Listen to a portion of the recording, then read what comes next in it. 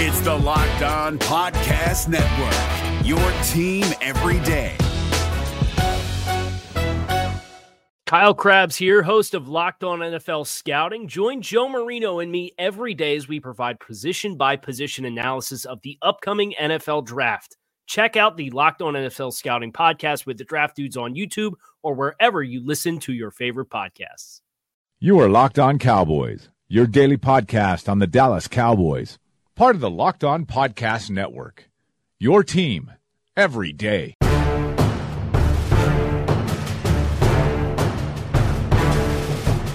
Welcome back to the Locked On Cowboys podcast, part of the Locked On Podcast Network. Thank you for tuning in. I am your host, Marcus Mosher. You can find me on Twitter at Marcus_Mosher. And joining me today is Landon McCool. You can follow him on Twitter at McCoolBCB. You can check him out on the Best Coast Boys podcast. Landon, it's been a little bit since I've talked to you. How you been, buddy? It feels like, it hasn't really been that long. It just feels like it's been that long because so much has happened. But I've been good. I'm excited / pensive about this game coming up. So we'll see how that all susses out. But yeah, I've been good. Yeah, it's been busy. We had the game on Thursday, and then we had the Black Friday on, and I went shopping. Did you go shopping? No, I didn't. It's not as much of a thing, I don't think, out here in Los Angeles. I mean, it's Cyber Monday. I think everybody, will do that thing, but I don't think people as much are rushing out to the stores, at least in my neighborhood. It sounds like it's kind of an annual event where you're from, though. Well, listen, we don't really have all that much to do out here, so going Black Friday shopping at Walmart is, the best thing going on. So, yeah, so we had Black Friday, and then we had the first day of rifle season up here in PA, so been a little busy. I told you a little story about how I was hot-spotting my laptop out there watching game film, so really it was hunting them up. But up in let's a go deer ahead blind, and, which is great. I love it. Yeah, it was a good day of football watching from tree stand. But let's go ahead and jump into some Twitter questions. We reached out to you guys, and we wanted your questions about the Cowboys. And, man, you guys sent in a bunch of them within about 10 minutes. I have 39 questions. We're not going to get through all of these. We're going to try to get through as many as possible. So let's just kind of jump right into it. The first one I have is from Christian, who wants to know, has Mark Colombo fixed the offensive line woes? What have you seen when you kind of went back and watched the All-22? I think this is a really difficult thing to discern because, there's three big elements here. One, the change of coaching, right? The change of the offensive line coach. There's two, the swap in of Xavier Su'a-Filo, which kind of happened around the same time at left guard. And then three, I think, which is kind of a part of two, is that, it's not like they transitioned to Mark Colombo's new system. Mark Colombo transitioned them back to the old system. So, I guess if you're asking if the offensive line is headed back in the right track, I think I can say, yeah, it certainly feels that way. Is it that Mark Colombo himself is such a great coach that this happened? I don't know. It could be that, but I'm hesitant to say that it's all that because of the other two things we mentioned, including Xavier Su'a-Filo, I think, providing a spark at left guard, or at least giving us good play for these few games and some games that he matched up well against who he was lining up against. And then, like I said, the kind of transition back to what was the familiar for these guys. I think it's kind of hard to parse out those three things from each other, but I think if you're looking for, has Mark Colombo been a part of fixing the offensive line woes, I think he's done as much as any coach has done so far to try to right the ship. And again, I think a lot of it has to do with the familiarity of what they're doing, and a lot of it has to do with probably them trusting and liking Mark Colombo a lot as well. It's just the percentages on that is very difficult.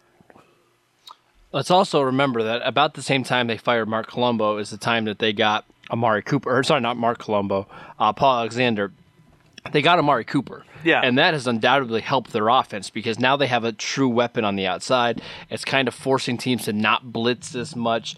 And, we saw in the Redskin game, you hit them on a 10-yard slant and it goes 41 yards in the touchdown. And It's a lot of these kind of things. It's a lot of changes, that all kind of, exactly, that all affect each other. It's like they all, it's very difficult to kind of, now you can watch the tape and you tell me. I mean, to me, they look like they're playing better as well. I mean, or at least their techniques they seem more comfortable in.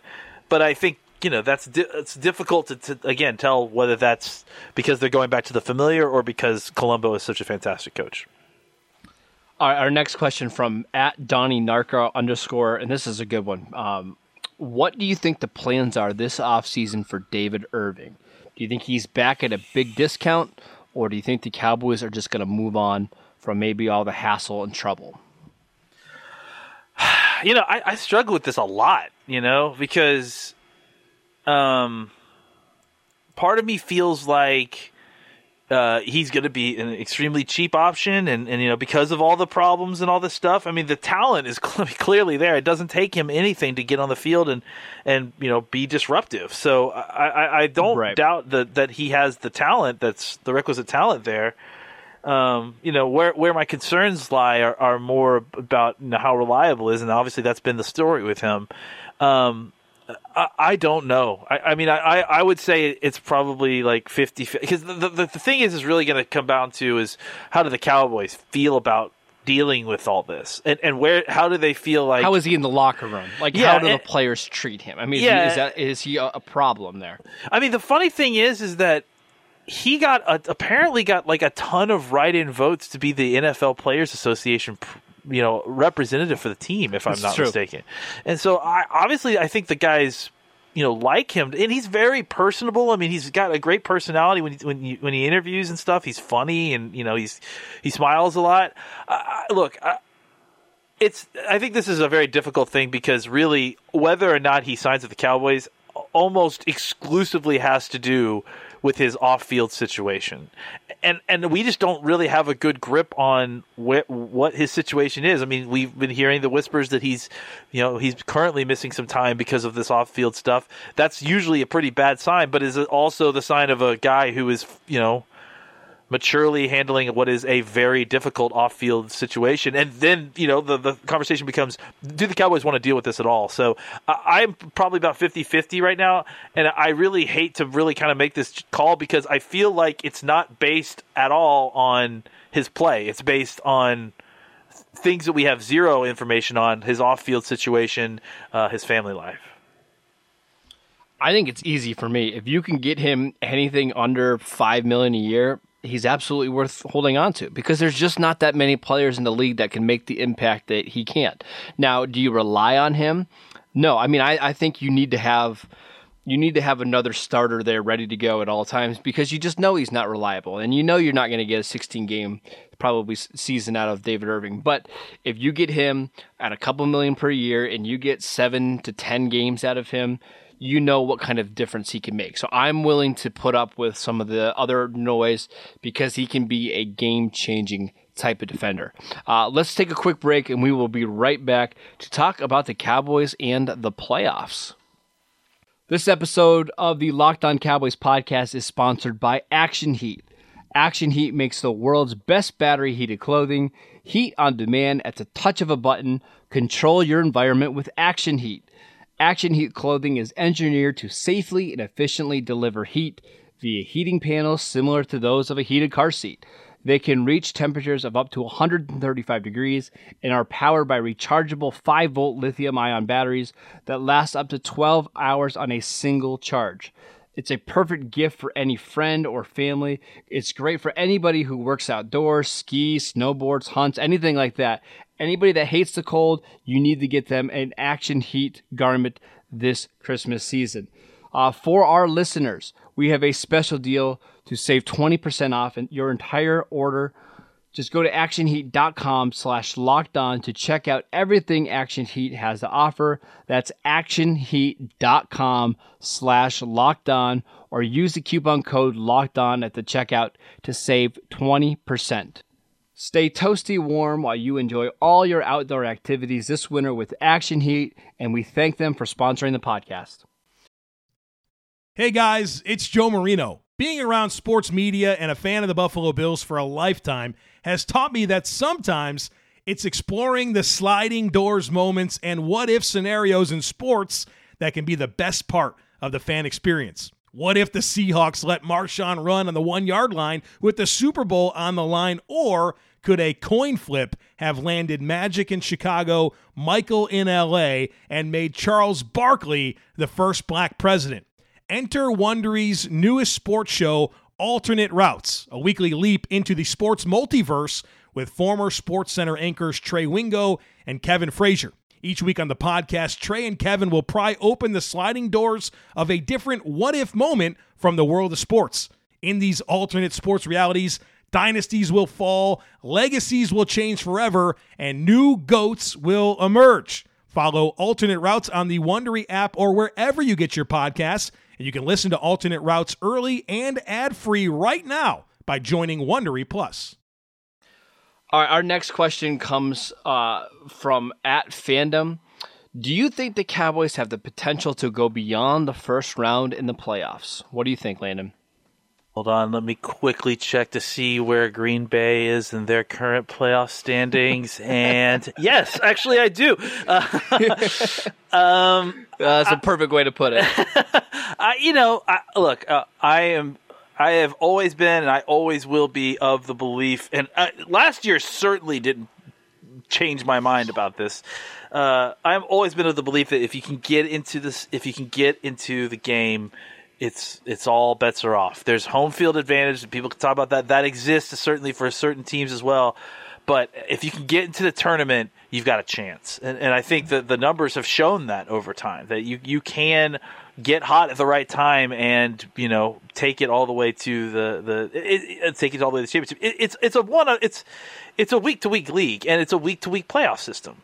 The matchups are based on who you play that week, and I think if the Cowboys can find a way, I don't know how they'll get matched up. If they end up, being the last seed and having to face the Rams at home. Well, I'm saying if they play the Carolina at home in the wild card game, I'm not afraid of Carolina. I'm not afraid of that either. If they play Seattle at home in the first round, I'm not afraid of Seattle. So, I think they absolutely can get past round one of the playoffs. I absolutely think that they can get past round one. I think once we start talking about some of these, more top-tier teams like the Rams, the Vikings have been playing really well lately. I think those are teams that it's going to be. I mean, the Rams, especially, and the Saints, I think, are the two top teams in the NFC. It's really not even that close. And I think that, if you get to the second round and have to face one of those teams, then you're starting to, wonder exactly if you're up to perform against those guys, because they clearly are very well built to dominate whoever they face. But I think that, the first round for sure. The second round, it becomes, about who you're facing and, what the matchups look like. I think that this team, again, if they are continuing down this road of improving on their offense and still playing defense at a high level, that translates well in the playoffs. All right, this question I know you're going to love. From Cody Leach. Should the Cowboys bring in Cliff Kingsbury as some kind of offensive consultant, offensive coordinator next season? I think they should bring him in this season. Because there you go. Yeah, I do. I think. Look, I don't know what I feel pretty confident that unless there's an absolute collapse, that Garrett will likely be back next year. What I don't feel as confident about is that if, especially if things kind of don't go great, that Linehan will be back next year. Right. I personally think that if you brought in Kingsbury right now and just kind of had him work with the team and sort of just helping some of the passing elements of it, I don't know exactly what Linehan's receptiveness to this would be, but at the very least, if you get him in now and kind of get him in the system and then decide you want to make a change at the end of the season or make him your offensive coordinator, he's already been here for the last part of the year. He's gotten that much closer to, or that much more familiar with our system. There's a lot of things about this that need some tailoring. If he is going to truly be an offensive coordinator in the NFL, and especially for the Cowboys, because you could. There's definitely you could run the ball in an air raid system for sure, but it's going to need some adjustments in the NFL, to say the least. And so I think that there's stuff like that I feel like if he's serious about coming into the NFL, he should, and this would be good for him too.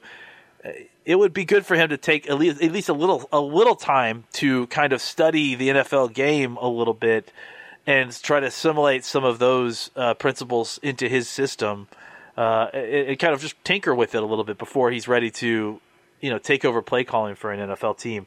I like the idea generally because of how young he is and his situation of him being an offensive coordinator, because I think it's kind of like what we talked about. You don't really get an opportunity to get a young, talented play caller as an offensive coordinator, because usually they're going straight to the head coaching job nowadays, right? But I think Cliff, because of his specific scenario of not being able to get players to tech, which is not an issue that he's going to have in the NFL, I think that he might be a guy who might be a perfect fit for being the kind of hot young offensive coordinator, even though we're in a league where more and more that just isn't a thing. More and more those guys are becoming head coaches more quickly.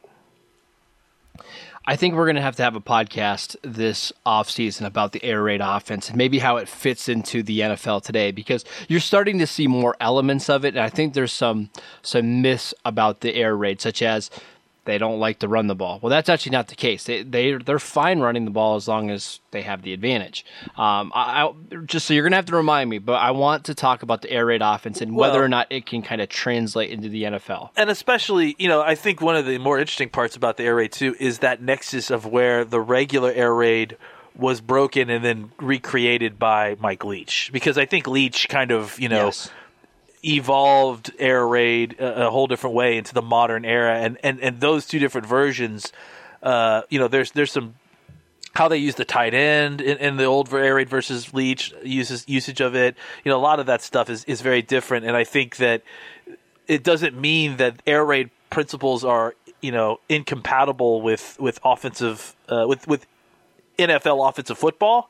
I think it's more about finding the best way to take the main elements of air raid offense and then bringing them in those principles into the NFL. But yes, absolutely we should, because I think it would be fascinating to talk about. Yeah, because it would even have an effect on the roster construction about how many receivers you keep on a roster. I mean, I would assume that number would have to be closer to.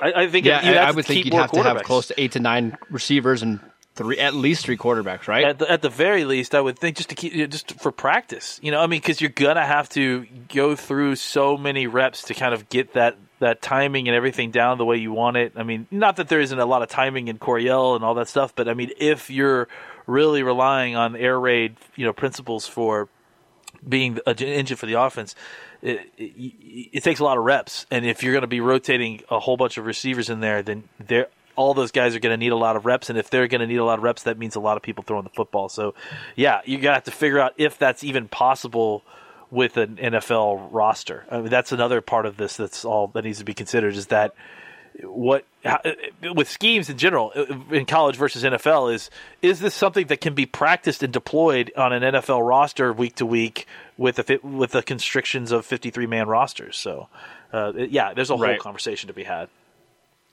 Because in college, you can have 20 receivers on scholarship. In the NFL, I think that there's only one team carrying more than 7 receivers this year. So just something to talk about. We'll talk about this later, because there's just so many different directions we can go with the air raid offense in the NFL. But I want to move on to some other questions. Ryan Roberts on Twitter asks, has Rod Smith done enough this year to be the number 2 running back going forward? Could the Cowboys benefit from a scat back like Darren Sproles, Dion Lewis, et cetera, to kind of make up for Dak's deficiencies down the field? I don't know. I mean, I love Rod Smith. I mean, I think he's definitely done enough. In fact, I don't know how, but I'd love to find ways to get him on the field more, and get him the ball more. I think when he gets the ball, he does great stuff. I mean, I can understand the whole idea of wanting a kind of a scat back, but I think that you have a lot of that in Beasley and with Tavon Austin when he's healthy. I think you can get that kind of play out of other positions in such that you don't necessarily need to have that type of player on the field. Well, let me ask you this. Could you condense Rod Smith and Jameis Olawale's role down to one player? I don't think he can because especially if you look at the last few weeks, Olawale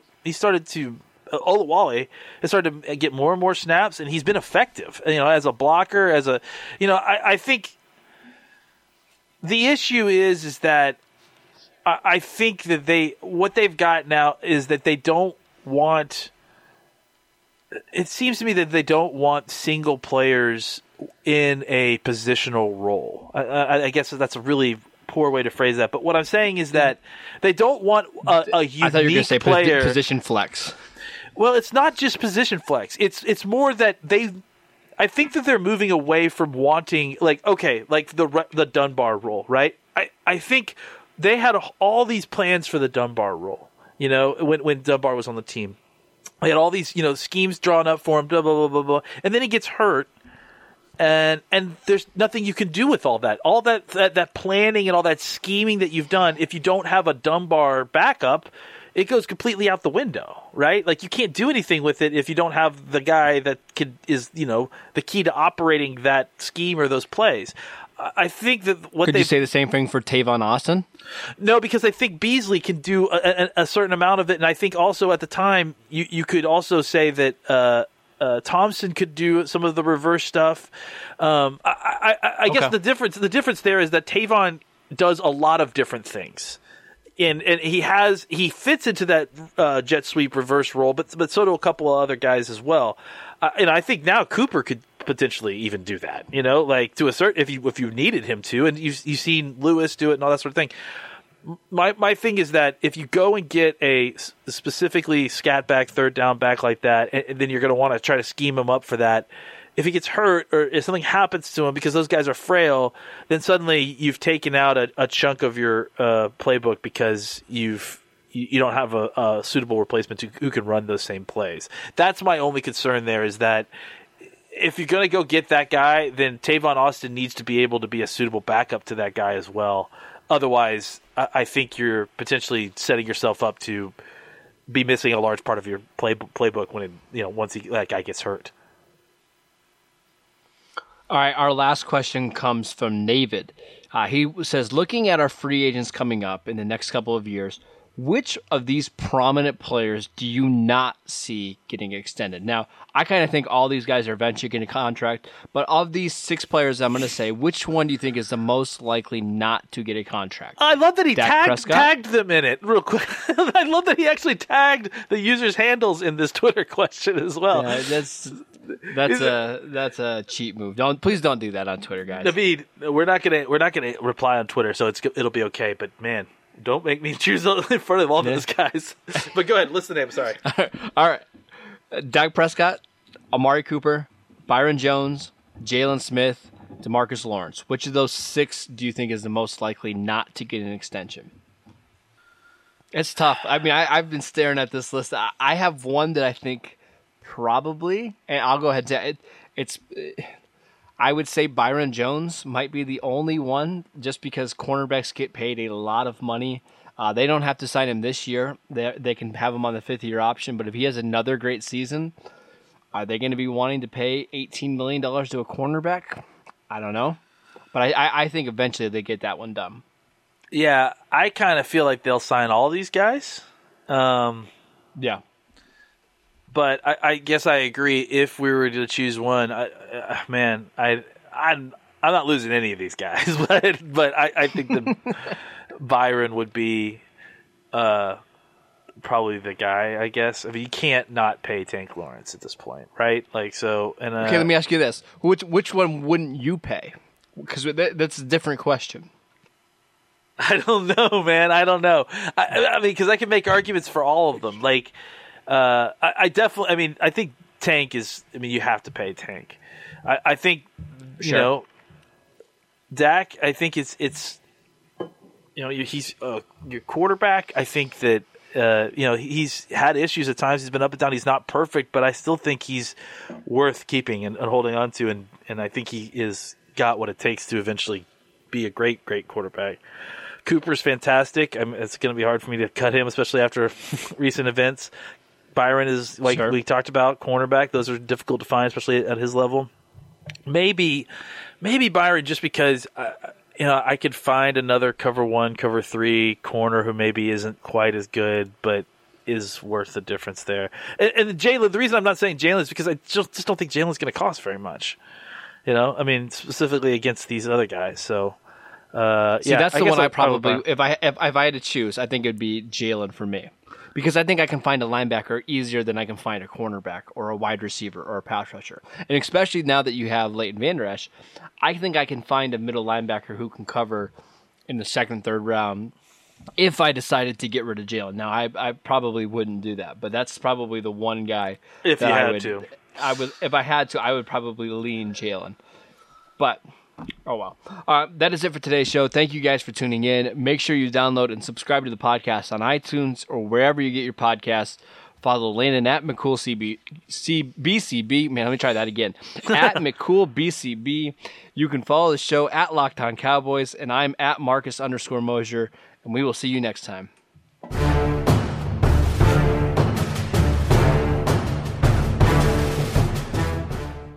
Is your team eliminated from the playoffs and in need of reinforcements? Maybe it's time for a rebuild, or maybe they're just a player or two away from taking home the Lombardi Trophy. Either way, join Keith Sanchez and Damian Parson for Mock Draft Monday on the Locked On NFL Draft Podcast. They'll tell you which college football stars your team will be taking in the 2024 NFL Draft.